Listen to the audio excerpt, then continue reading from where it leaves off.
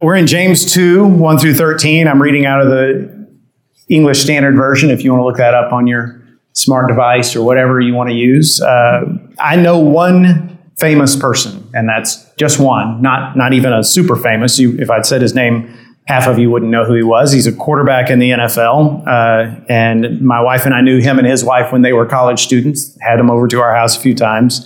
Last year, he was scheduled to be honored at halftime of the U of H football game.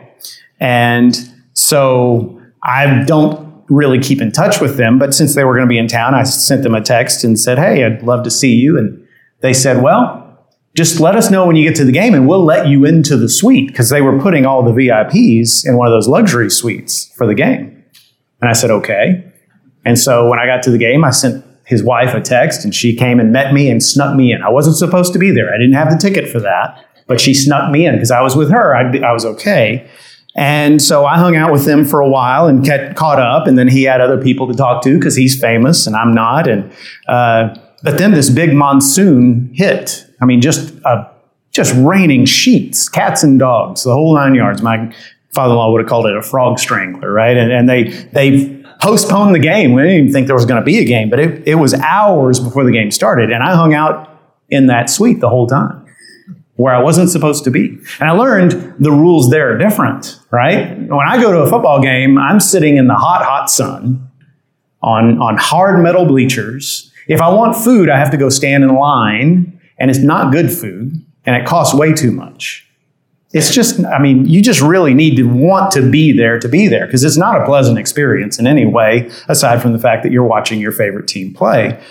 But in there, it's very different. In there, there's air conditioning, there's comfortable seats. If you want to go out, they've got a little area where you can sit in some stadium seats outside, or you can stay inside where the air conditioning is. And meanwhile, there's TVs all over the place where you can watch all the other games that are going on all around the country. So while we're sitting there in this rain delay, I'm watching five or six different games at the same time, which is sort of my wheelhouse, right? That's what I like to do. And meanwhile, they keep bringing out food. And you don't stand in line. You just go up and get it. It's there. And it was so funny because when I got there, they had a little buffet, and they had like some salad type stuff and some sandwiches and some little mini quesadillas, and it was all delicious. And I thought, man, why don't they sell this stuff in the concession stands? And then a few minutes later, about half an hour went by, and they brought out another, and then it was pizza, and then it was steak, and then it was little shrimp kebabs. And okay, I'll go get some more of that. And then later on, they brought out more stuff, and it was these little football-shaped sugar cookies. And then later on, it was these little cups of chocolate mousse. And it was so funny because whenever they would come out, you'd see the crowd just kind of right over there and get their snacks and then go sit down. And I thought, man, this is nice. I could get used to this. But there's probably never going to be a time when I'm back in that suite. I don't know anybody who's in there. I'm not going to pay for it. But that's how our world is. There's different rules for different kinds of people. Different kinds of people are in the same place, but they experience a totally different reality. Some of you have experienced this when you've flown on a plane, right? You've seen them close that curtain between you and the first class section. And you know that they're getting good food and you're getting something that you have to peel plastic back off of, right? That bears no resemblance to anything you would actually order in a restaurant. And there's one bathroom for about 85 of you, and there's two bathrooms for about 8 of them. And it's just not right, but that's the way it is, that you can't cross that curtain. It's like it's separating you from the Holy of Holies, right? But that's the way our world is. We all want to be in that exclusive group that gets the special treatment, but once we finally get there, something interesting happens. We become way less democratic. Suddenly, we're thinking, no, we can't let any more riffraff in here. No. We got to keep this very exclusive. That's just the way we are. That's human psychology. And that's what James is talking about here at the start of chapter 2, that tendency in the human heart.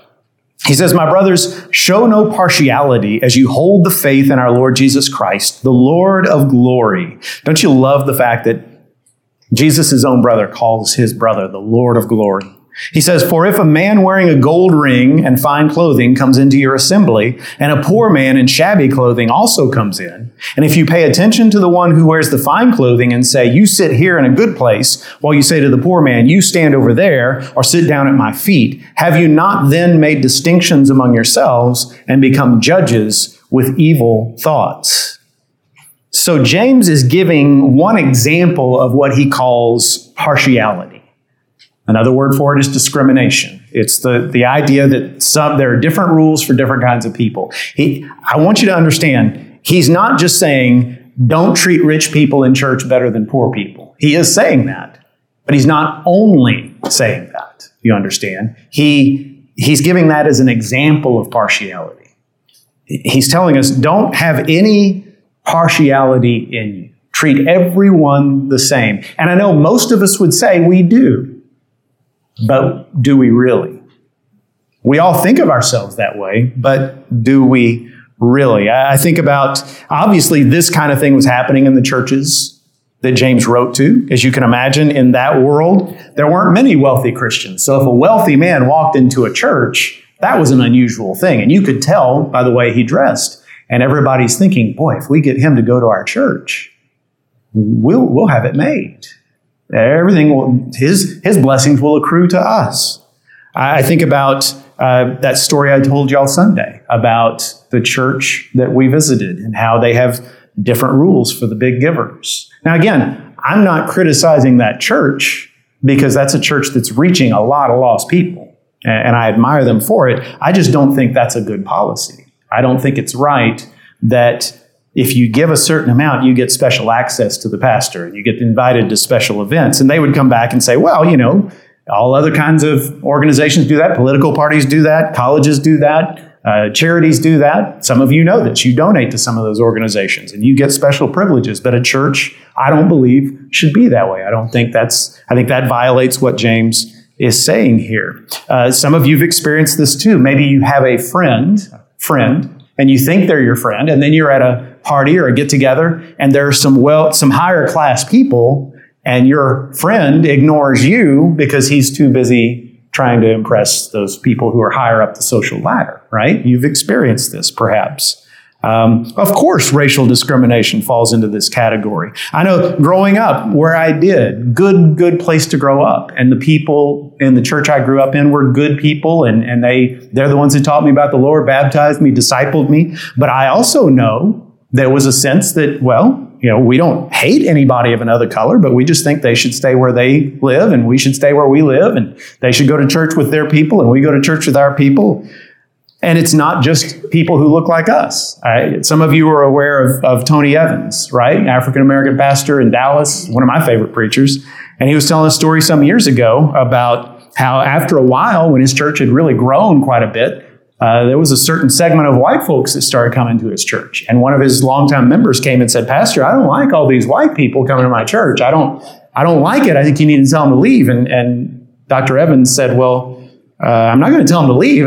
Brother, I suggest you do some black evangelism and change the ratios if you like it better." And I guess his idea was, I'll just use your racism for good. If that's going to motivate you to win some souls to the Lord, then go for it. But that's in us too. And then I also want to point out something that churches do, and that is targeting certain groups. Y'all may not be aware of this, but when you read, Bob will know about this, and maybe some of the rest of you, when you read books about pastoral leadership, often they will talk about you need to decide who your target audience is, or what group of people you want to reach. And when you go around to these churches and you ask them, well, who's your target? It's odd how it's always well-educated, well-off young adults. They just all feel called to reach the same group of well-educated, well-off young adults. The Lord just has a heart for that group, I guess. And but isn't that partiality? If you're making a concerted effort to reach those people, but if that other person, that older person or that poorer person or that less educated person wants to go, that's fine, but I'm not going to go out of my way. Why is this so bad? Many of the things I've mentioned are standard business practice, right? Not racial discrimination, of course. We pretty much universally think that's a bad thing, even if we haven't really given it up. But most of these things are seen as just smart business. So what does James have to say about why we should avoid this? Well, number one will surprise you. I think the first reason that James gives is that God loves those who are less fortunate. The heart of God goes out to those who are forgotten. As he says in verse 5. Listen, my beloved brothers, has not God chosen those who are poor in the world to be rich in faith and heirs of the kingdom, which he has promised to those who love him? But you have dishonored the poor man. Are not the rich the ones who oppress you and the ones who drag you into court? Are they not the ones who blaspheme the honorable name by which you are called? I want you to understand something. This does not mean that God does not love people who are well off just as much. Do not take this out of context to make it say that. There are further teachings in James that even more might give you that impression. But you have to read the whole counsel of God's word, and it's obvious. God loves everybody. So why does it seem like he's favoring those who have less? Well, the way I see it is, it's sort of like if you had two kids, two sons, and one of them was tall and athletic and the other one was kind of short and uncoordinated, and they were always competing in races and basketball and all kinds of stuff, and you watched them, wouldn't you be happier when the little one won once in a while? Wouldn't you be happier for him? Wouldn't you be rooting for him secretly? It's not because you love him any less than the tall athletic one. It's just you want to see both of them win. And I think that's the heart of God. He sees the people who are hurting, the people who have less, the people who are left out, the people who are ignored. And he likes to see them win. He wants to see them treated well because no one else does. So there's two reasons for that. Number one, because riches and success keep people from fully following Christ. And we see that in the scriptures. We see that in the story of the rich young ruler. Jesus did not give a universal command to say everybody has to sell all their possessions and be penniless to follow me, but he did say that to this man. Why? Because he knew that his wealth was standing between him and discipleship. Jesus knew that. I heard a sermon by Tim Keller this week that said, and he said something interesting.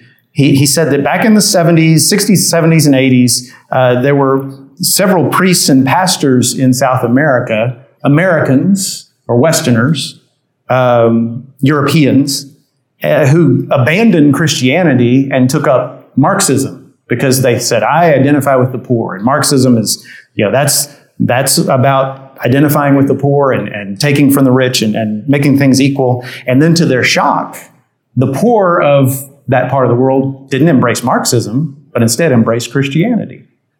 These ministers thought they were identifying with the poor when the poor said, no, we want the gospel. The gospel offers real hope. The gospel offers real change and real transformation. And that's one of the areas where the gospel is spreading. And so you think about that, back to the idea of churches that all want to reach the young, good-looking, well-educated couple with the 3.5 beautiful children, right? We all get excited when we see those folks join the church. But if we really wanted to see salvations happen, we would focus a lot more attention reaching out to the folks who were on welfare, the people who were unemployed, the people who'd been divorced 3 times, the people who were struggling with addiction, the people who were just left out, forgotten, ignored by the rest of society. Those are the people that are going to be hungry for the gospel. Those are the people to whom the gospel is going to sound like good news. And that's one of the reasons God seems to favor those who have less. Another reason is God is just more glorified in the lives of those who have less. Paul talks about it in 1 Corinthians 1, 26 through 29. He writes to them and says, "For consider your calling, brothers. Not many of you were wise according to the worldly standards. Not many were powerful. Not many were of noble birth. But God chose what is foolish in the world to shame the wise. God chose what is weak in the world to shame the strong. God chose what is low and despised in the world, even things that are not, to bring to nothing things that are, so that no human being might boast in the presence of God." The reason I said God is most glorified in those whom the world ignores, when you take someone who is successful and well-resourced, like many of our kids, for instance. Can God use them? Absolutely. I think God will use them in powerful ways. But when you take someone who has no advantages at all, and then they do something great for God, it's obvious. It's not because of good breeding, and it's not because of good education. It's because it's the Lord. It's a miracle. And that's another reason why God favors them. So that's another reason for us not to show favoritism. The second reason, because it breaks the royal law. That's James's term. He says in verse 8, if you really fulfill the royal law according to the scripture, you shall love your neighbor as yourself. You are doing well. And why does he call it the royal law?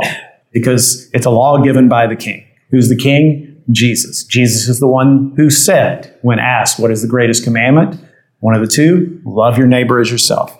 If you really fulfill the royal law according to the scripture, you shall love your neighbor as yourself. You are doing well. But if you show partiality, you are committing sin and are convicted by the law as transgressors. See, a lot of people don't think about it this way. They think, well, it's just the way I was raised. I was raised to favor this kind of person over that kind of person, or everybody else does it. Everybody else prefers to be with their kind of people, or well, these people I just like them more. But no, it's transgression. It is. In fact, he goes on and says, verse 10, for whoever keeps the whole law but fails in one point has become guilty of all of it. For he who said, do not commit adultery also said, do not commit murder. If you do not commit adultery but do murder, you've become a transgressor of the law. So his thesis or his metaphor is, his application is, if you kill somebody, you can't go and stand up on Judgment Day and say, hey, Lord, it's okay because I never cheated on my wife. Well, you killed someone. If you follow the logic to its logical extent, if you never kill anybody, you never cheat on your spouse, but you stand before the Lord and say, well, I didn't like those people. I liked the people who were more my type. I liked the people who could help me socially, the kind of people who could help me professionally. It's the same. It is just as much a sin in the eyes of God. You're breaking the royal law when you show partiality. And then the third reason is because we will be judged someday. Verse 12, so speak and so act as those who are to be judged under the law of liberty. For judgment is without mercy to one who has shown no mercy. Mercy triumphs over judgment. And always, always, always, when you read about the judgment day, you have to take into account the whole counsel of God's word. Because there are passages like this one that make it sound, if you take them out of context, as if your salvation rides on whether or not you are obedient to this law or that law. And if that's the case, then Jesus died for nothing, right? So James could not have believed, and he could not be saying here, if you show partiality, then God's going to take away your salvation, because otherwise that's denying the death and the burial and the resurrection of Jesus. That's denying the gospel. So what he is saying is, you don't want to stand before God someday and have to account for why you treated a certain class or race or group of people in a particular way that was not Christ-like, that was not loving. You don't want to have to justify that before the Lord, even if it's forgiven. I think all of us are going to experience regrets on that day, but wouldn't you like to limit those regrets? Wouldn't you like to stand before Him with a life that you can be excited to offer before Him on the day of judgment? I think about the first time in my life I was ever pulled over by an officer. I was 16 years old. I was on my way home from an event at my high school, and it turned out it was just a headlight out, so I didn't get a ticket. But boy, I tell you, my hands were shaking when I saw those lights. And he pulls me over, and the officer comes over to talk to me. And as we're talking, he said, where are you coming from? I said, I was at the high school. We had our sports banquet tonight. He goes, oh, okay, well, my son is plays sports there. His name's Tony Willis. And I said, oh, well, Tony's a good friend of mine. And he said, is that right? And I realized, he thinks I'm just making that up. And how does he know that I'm not just making that up to impress him? Imagine that everyone you meet, even the person that smells bad, even the person that you don't want to have anything to do with. Every person you meet is God's son, God's child, that he's proud of. Don't you want to stand there on Judgment Day and say, yeah, your child was a friend of mine. Your child was someone I showed love to. Here's another story. So I knew a guy who went back home one Sunday and visited his home church. And there he ran into a girl he had graduated high school with. Now, this is 20, 25 years after graduation. He hasn't seen her since then. In high school, she was very quiet, and he was more one of the popular kids. And he was surprised to see her there. But she had gotten saved. And he met this lady's husband and kids, seemed very happy. He was very happy for her. And then she said, I just want to thank you because high school was miserable for me and you were always so nice to me. She said, my mom was struggling with mental illness and I didn't have any friends, but you were always so nice to me. And he said, I thought back on it and I couldn't remember one time I had gone out of my way to be nice to her. So he said, if I was one of the nicest people, she must have been really, really miserable. And he said, it also made me think, I had no idea she was struggling. I just thought she was quiet. How many people do we pass right by? And we don't know that they're just that close to just chucking it all. That they're just that close to giving up on life. And one kind word, one kind action, just to stop and, how can I pray for you? That can make all the difference. And it doesn't have to be someone that you're just naturally drawn to. In fact, we ought to be the people, as God's people, who go out of our way. That doesn't mean it's not right to have your special friends that you want to spend time with. But I know because I've seen it happen. There are people who, for instance, in church, every Sunday you sit with the same little group and you love that group and that's great. But once in a while, it's a good thing to go over to that person that you never talked to. Or maybe the person that's never been there before and say, my group always goes to the Mexican restaurant, but today I'm going to take you to Luby's if you want to go. Or if you want to join us at the Mexican restaurant, then that's fine too. But to go out of your way, to go across the street to meet that new neighbor, to sit down with the guy at the office that nobody talks to. And maybe he's kind of a difficult guy. But there's every reason in the world for us to do that because Christ went out of his way for us. That's what I want to stress to you. None of us thinks of ourselves as being people who are partial. But wouldn't it be better instead of saying, well, I don't care who you are, I'll treat you the same. Well, why not prove it by going out of your way as often as you can? Because that's what Christ did for us. So I'm going to pray, and I know, again, I'm coming up shorter than usual, but my son is supposed to be speaking soon, so I'm going to try to run up there and see him. I apologize for the brevity? Brevity? Yeah, that's the word. Yeah, the shortness of this. But let me pray for us. Heavenly Father, I thank you for this church. I thank you, Lord, for how they show me all the time the kind of kindness that this scripture is talking about. I pray that we would be consistently those people, not just in special moments, but Lord, all the time. And not just Sunday mornings, but throughout the week. I pray that this would be a church where everyone feels welcome, but more than that, where we go out to those who have less and those who look different and those who we wouldn't naturally be drawn to. Lord, create opportunities for us to do that. And I pray that in our daily lives, we would do it too. Heavenly Father, I pray that your people would be known as those who love, because that's the way you were known. For it's in the name of Jesus, I pray all these things. Amen.